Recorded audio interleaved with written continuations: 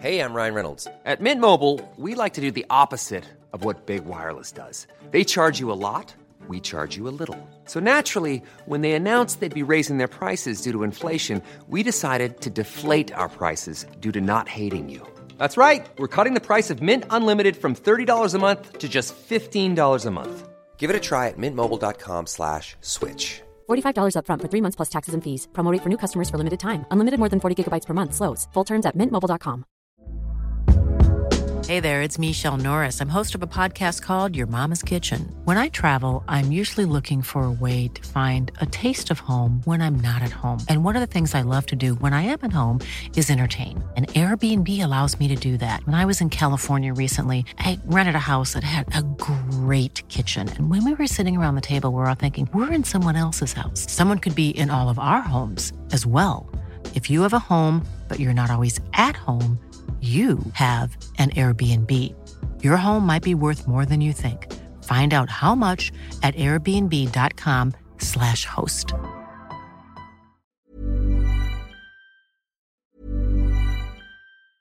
Ryan Reynolds here from Mint Mobile. With the price of just about everything going up during inflation, we thought we'd bring our prices down. So to help us, we brought in a reverse auctioneer, which is apparently a thing. Mint Mobile Unlimited Premium Wireless. How to get 30, 30, bit to get 30, bit to get 20, 20, 20, bit to get 20, 20, bit to get 15, 15, 15, 15, just $15 a month? Sold! Give it a try at mintmobile.com/switch. $45 up front for 3 months plus taxes and fees. Promo rate for new customers for limited time. Unlimited more than 40 gigabytes per month. Slows full terms at mintmobile.com. Down the blind, Andrew John. Inside for Albert. Albert will score! Albert will score! Newcastle have won! Fiddler's going to score! Fiddler! It's farewell! It's farewell! And he hits it, he's got it! He's got the field goal! He's got the premiership! He has gone from, as I said, a captain to a legend, and probably rugby league immortality. That's not a try, that's a miracle! G'day guys, welcome back to the Rugby League Guru podcast. We've got another installment of our Chasing History topic for this week, and we thought, why not this morning get stuck into probably the two most important players on either team. I think there's a fair argument, definitely the two most strike players on either team, and the two favourites for the Clive Churchill medal. We have got Nathan Cleary and Reece Walsh today, and I think I've got some cracking comparisons for you. Obviously, Nathan Cleary looking for his third premiership in a row at the same club. Cooper Cronk, he won 3 premierships in a row, but they obviously were for the Melbourne Storm and the Sydney Roosters. So Peter Sterling was the last man to win 3 premierships in a row as a halfback for the same club. So pretty damn impressive stuff. So we're going to compare those two, Nathan Cleary and Peter Sterling. I think Peter Sterling, by a lot of people sort of our generation, probably sleep on just how good Sterling was and just how much of a talent he was, and just, you know, how successful he was throughout his career, especially in a period where he went up against some pretty quality halfbacks, you know, Rododicus, obviously Stevie Mortimer, a heap of absolute champions during that period. And then our other one will be Reece Walsh in the headlines at the moment, a young guy on the biggest stage of his career. I remember saying that a few months ago for State of Origin, and he absolutely brained it. So it will be interesting to see how he handles this big stage, the grand final. It doesn't really get any bigger than this, especially going up against this Panthers side. I think the aura and everything around them very different to coming up against the New South Wales Blues in their current state. So huge test. And for me, I look at Reece Walsh and I go back to the 2000 grand final when the Roosters went up against the Brisbane Broncos, the Broncos winning that one. And of course, the Clive Churchill medalist that day was Darren Lockyer. He obviously made the move to 5'8" later in his career, but he was the best fullback in rugby league, and he was the Queensland fullback, the Brisbane Broncos fullback, an absolute live wire. Very similar to what Reece Walsh is today. Bit of a larrikin off the field as well, knew how to get himself in a little bit of curry. A bit of a different situation back then. Everyone didn't have phones and whatnot, but I think there are a lot of similarities between Reece Walsh and Darren Lockyer. So those are the two comparisons we've got today, Nathan Cleary and the great Peter Sterling, and then, of course, Reece Walsh and Darren Lockyer. So chasing history, Nathan Cleary and Peter Sterling. Peter Sterling is one of the greatest halfbacks rugby league has ever seen. He was the mastermind ball player behind the Parramatta Eels three-peat of premiership victories in the early 1980s. Sterling was one of the first halfbacks to seemingly know where a set of six was going to be in 3 tackles' time. His timing and match awareness was second to none. He was before his time as a halfback. Many believe that Sterlo should be an immortal of our game. Nathan Cleary is Penrith's Peter Sterling. A third premiership in a row at the same club like Sterling did 40-odd years ago would be something very special and unique, something that most other greats of our game have failed to achieve. And for me, it is sort of the thing that separates Sterling from a lot of these other guys, when you're talking about the immortal debate and who should be where and whatnot. Like, you have a look at guys, like Brad Fittler, like Darren Lockyer. These guys never managed, to be fair, Darren Lockyer won in 97, 98, but we don't really look at that and say that was a back-to-back premiership, fairly, unfairly, whatever it might be. But even if you want to include that, you compare Peter Sterling to some of these guys.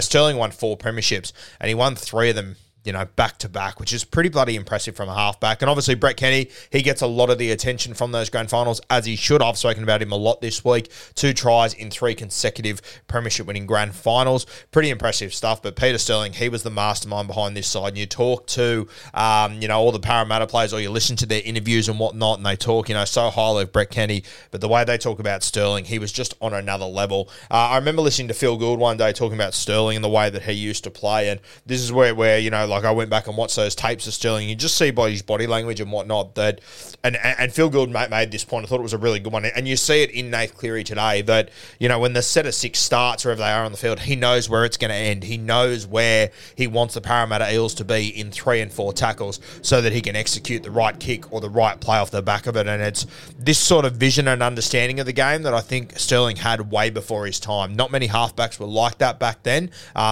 Still a lot of halfbacks today aren't like that. But it is something that you see in the absolute greats of the game when they know where a set of six is going to finish or where it needs to finish and why it needs to finish there. I remember Kempy once told me a story about, I think it was when Luke Lewis came into the Kangaroos side and Cameron Smith sort of said to him, hey, on 4th tackle, I need you to land on this spot. And I think he stepped off his mark. He beat 2 or 3.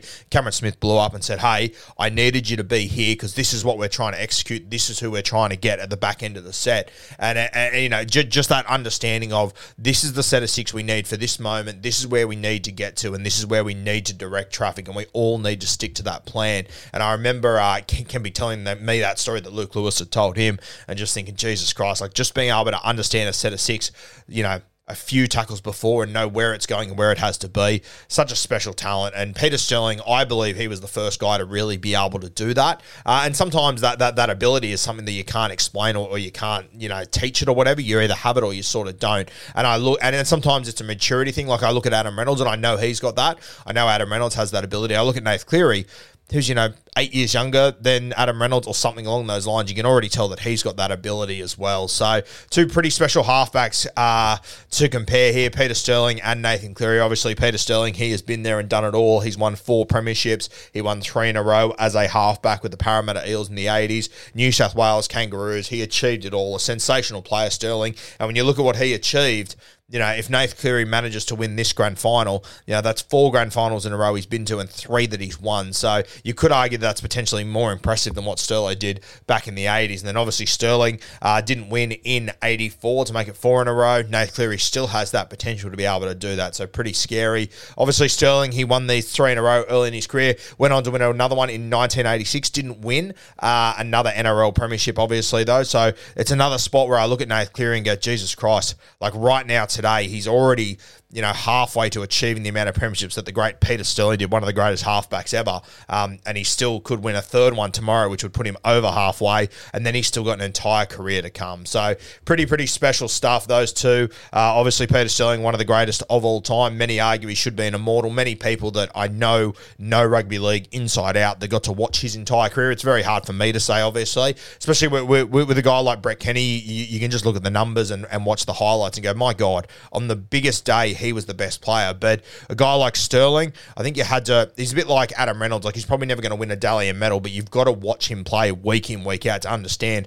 the impact he has on the game and just how good he was. And a lot of people that opinions I trust hold him very, very highly. So he'd have to be right up there with the Immortals debate, Peter Sterling, and it'll be interesting to see where Nathan Cleary can finish his career. But that will be the comparison if Nathan wins this one. Obviously, Cooper Crunk won 3 in a row, but they weren't at the same club. They were at 2 teams that had very good sides. You look at Nathan Cleary, he's won 3 in a row after 5 years ago, him being the halfback in his team not making the top 8, so and having no rep players in this side. The year after that, they obviously make the grand final. Everyone starts to realise what this side could be, and a lot of teams make grand finals or go deep into finals and then don't make it back next year. You have a look at last year.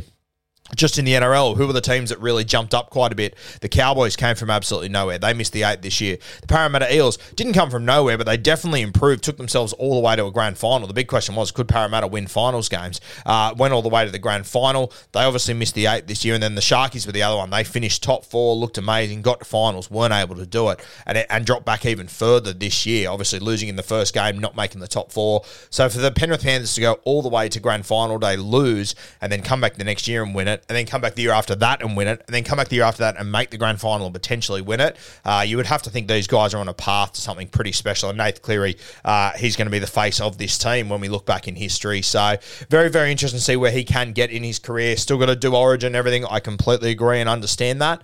But as far as NRL finals and everything, he is just... he owns the NRL finals at the moment. I've got a feeling he might own this grand final as well. But I'll tell you what, if he doesn't own this grand final, I think it will come down to, or I think a big part of the reason why he doesn't own this grand final will probably be the Broncos' young superstar, Reece Walsh. Now, we've compared him here to Darren Lockyer, and I know there'll be people at home sitting there going, my God, you compared Nathan Cleary to Peter Sterling, that's outrageous. I'm just comparing their paths and where they're going and what they've achieved and that they did similar things. And I think Reece Walsh and Darren Lockyer, I was trying to find someone for Reece Walsh, and I think Lockyer is the best option. Now, is Reece Walsh as good as Darren Lockyer? No, he's not. Not a hope in hell, yeah. Lockyer's one of the greatest players of all time.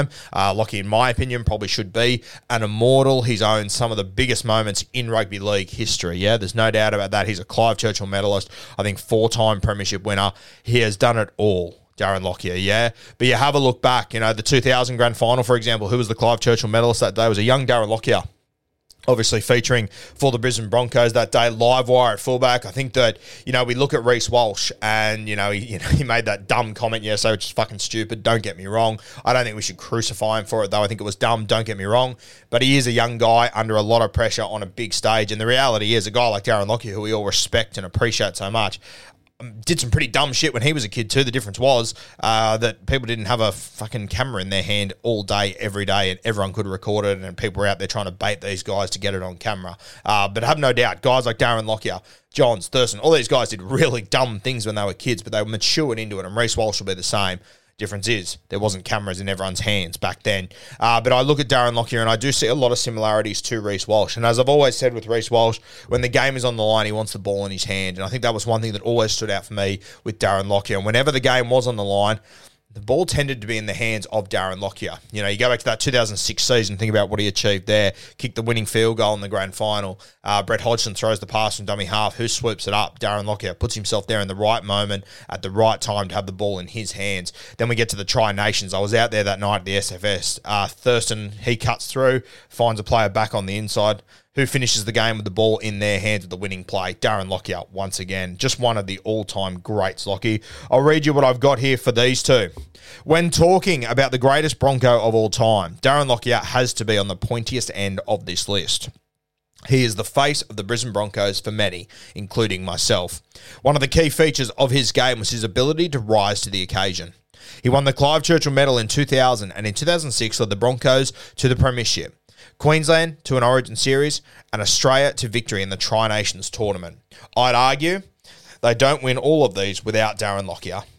The Broncos won the 2000 grand final off their fullbacks' brilliance. If the Broncos win on Sunday, it will be off the back of their fullbacks' brilliance once again. Reece Walsh has risen to every occasion so far in his career. On Sunday, though, he will need to rise to another level again. Winners want the ball in their hands when the game is on the line. Lockyer always wanted the ball, as does Reece.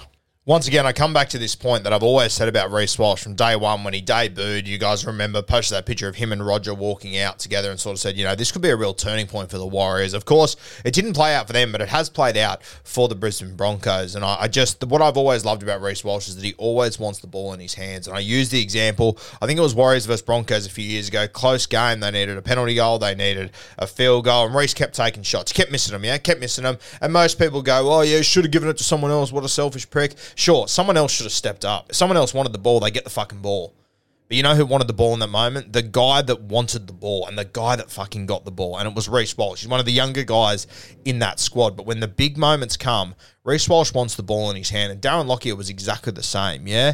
You hear the old saying, and, you know, people post it all the time and people fucking love it and they say it all the time and it's all good and well. You know, Michael Jordan saying, you know, you miss every shot you don't take. You know, I missed X amount of shots, you know, in order to get X amount of shots. And everyone loves that. Everyone's for it until someone's actually doing it in real life, yeah? Until someone's doing it in real life and they miss those shots, yeah? And then people want to really jump on their back. And Reece Walsh is the best example of it all time. And I guarantee you, in this grand final, Reece Walsh is going to have moments where he's going to try and win this grand final. Some are going to work, some aren't, yeah? And people are going to absolutely ride him for the times that don't work. They're going to absolutely fucking give it to him. And that's what I hate about the media and just the way that they portray this guy sometimes and the way that, you know, the general public is just so negative sometimes. You need to appreciate this is a young guy, yeah? This is what, his fourth year of first grade? I think it's his third year of first grade. Coming into grand final week against one of the greatest teams we have ever seen. And I think it's fair to say the best defensive team we've ever seen. To do it for 3 years on the trot with the defense they've had, it is simply incredible. And people will nominate, you know, certain teams that were better defensively. And if you want to, sure, go ahead.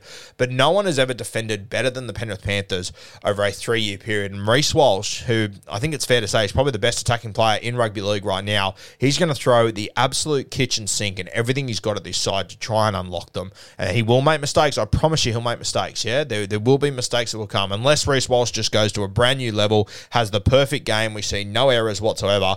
But against this side, I very highly doubt it. But you know, this is what I love about Reece Walsh. And people will say, you know, if Penrith win, it'll be because they made errors, sure. But Brisbane are going to have to make errors to try and win this game of football. That's the reality of it. Reece Walsh is going to have to take X amount of shots at this team. Timmy Williams said this week, if he has 10 shots at them, he needs to land 8 of them. He can't land 2 of them. He needs to land 8 of them. But he is going to make errors, yeah? But if he's able to land more than, 50, 60% of these, he's going to give his team every single chance to win this grand final, which would be such a special moment for Reece Walsh and the Brisbane Broncos. He came into Origin. Everyone said too many errors, this, that. I said before, this guy understands the big stages. He is better than what you guys think. And he came in and he absolutely nailed it. Hardly made any errors. Performed really well. Got sin bin in the second game after he'd absolutely given it to the Blues. Shit them so much they tried to fight him at the end of the game, which was just dog shit at the end of the day. Yeah, absolute dog shit because he'd outplayed them for 2 games straight. We're going into another big stage here. We just spoke about Darren Lockyer, how he owns the big moments. There was no stage that was ever too big for Lockyer. And at the moment, it seems like there's no stage that is too big for Reece Walsh. And you know what? Right now, maybe this stage will be too big. We'll have to wait and see. I look back at 2018. Cam Munster's gone on to be, one of my favourite players and one of the best players in this competition. The stage for him it was too big in 2018 when he took on the Sydney Roosters, yeah? He's learnt from that. He's adapted from it. He won a premiership 2 years later. Now he's leading this Melbourne Storm side at the moment. He went on to Origin, did some fantastic things. Sometimes the stage is too big for guys at certain periods of their career, but it doesn't stop them from going at them. From going at that stage. And I love that Reece Walsh is going to come with that attitude. And, if the Broncos do win this grand final, I'm tipping Penrith. I think they will win. I would love to see the three-peat, to be completely honest with you. But if Brisbane do win, I will be so happy for Reece Walsh because he puts his balls in the middle every single week. And people want to go at him. People want to give him shit. People want to point out the errors, and that's fine. But he's the guy in the arena putting it all in the middle. And he will do it in this grand final as well. It might work for him, it might not. And you know what? If it doesn't, Reece Walsh will go, sweet, I want the ball the next set. I want to go at this mob again. I want to do everything I can to try and win. And as I've said from day one, that's the mindset that is going to win Reece Walsh more games than he's going to lose. You might choose to remember the losses. You might choose to highlight the losses. And there's probably going to be more losses than wins throughout his entire career. But geez, on the big stages, it's the guys with this sort of mindset that tend to get the bickies. Will he get it this week? We'll have to wait and see. But I'm super excited to see how Reece goes on this biggest stage of his career and against the best team, in my opinion, he's ever come up against.